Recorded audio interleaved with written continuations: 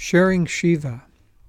There's a beautiful Shiva shrine at Ananda village, a sacred place where many have meditated over the years. It is a larger than life size and was sculpted by a talented artist who lived here. Michael, a longtime resident of Ananda, lives nearby, and by helping tend it, has developed a deep connection with this image of God. Some years back, he also acquired a lovely little murti of his beloved Shiva that had been abandoned, and it has been a central feature of his meditation room.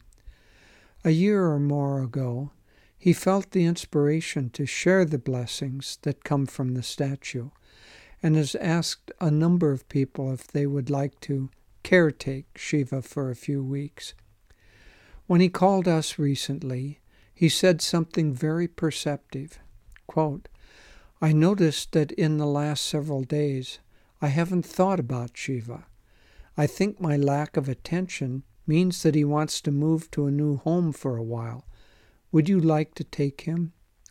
End quote. And so Shiva now sits in our meditation room, radiating his blessings to us. I always try to bow to him, along with our other masters, before I leave the silence and start the day's business. As you know, Davy and I alternate the week when we write the blog.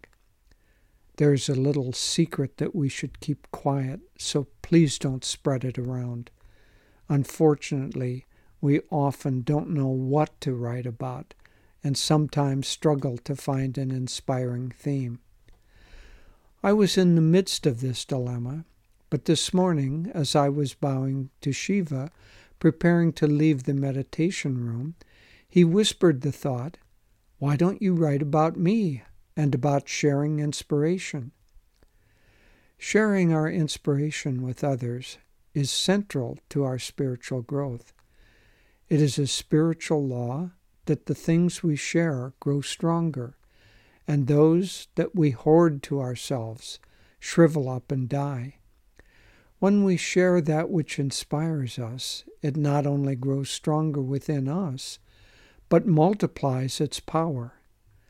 Thanks to Michael, there are now many residents who have been blessed by his murti. The inspiration we share rarely has a physical form. Usually it is an encounter, a story, a technique, or a new insight. Where would we all be if Paramahansa Yogananda had not shared his wisdom and insights with Swami Kriyananda, or with us? The selfless sharing of love from a mother and father makes it possible for life to survive. But there is also the opposite tendency, to be greedy with the gifts we had been given.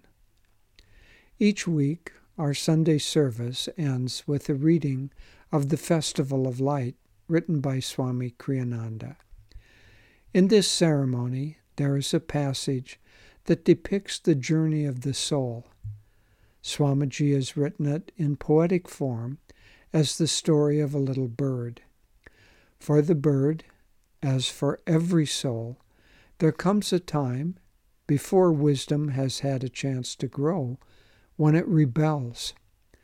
What else is wisdom, it decides, if not to keep what is mine for myself? So, friends, every day we have a choice to make. Should we rebel and keep what is ours for ourselves? Or should we share Shiva? There's a beautiful smile on the Shiva photo that's attached. If you look at that, you will see his answer. In the joy of sharing, Naya Swami Jyotish.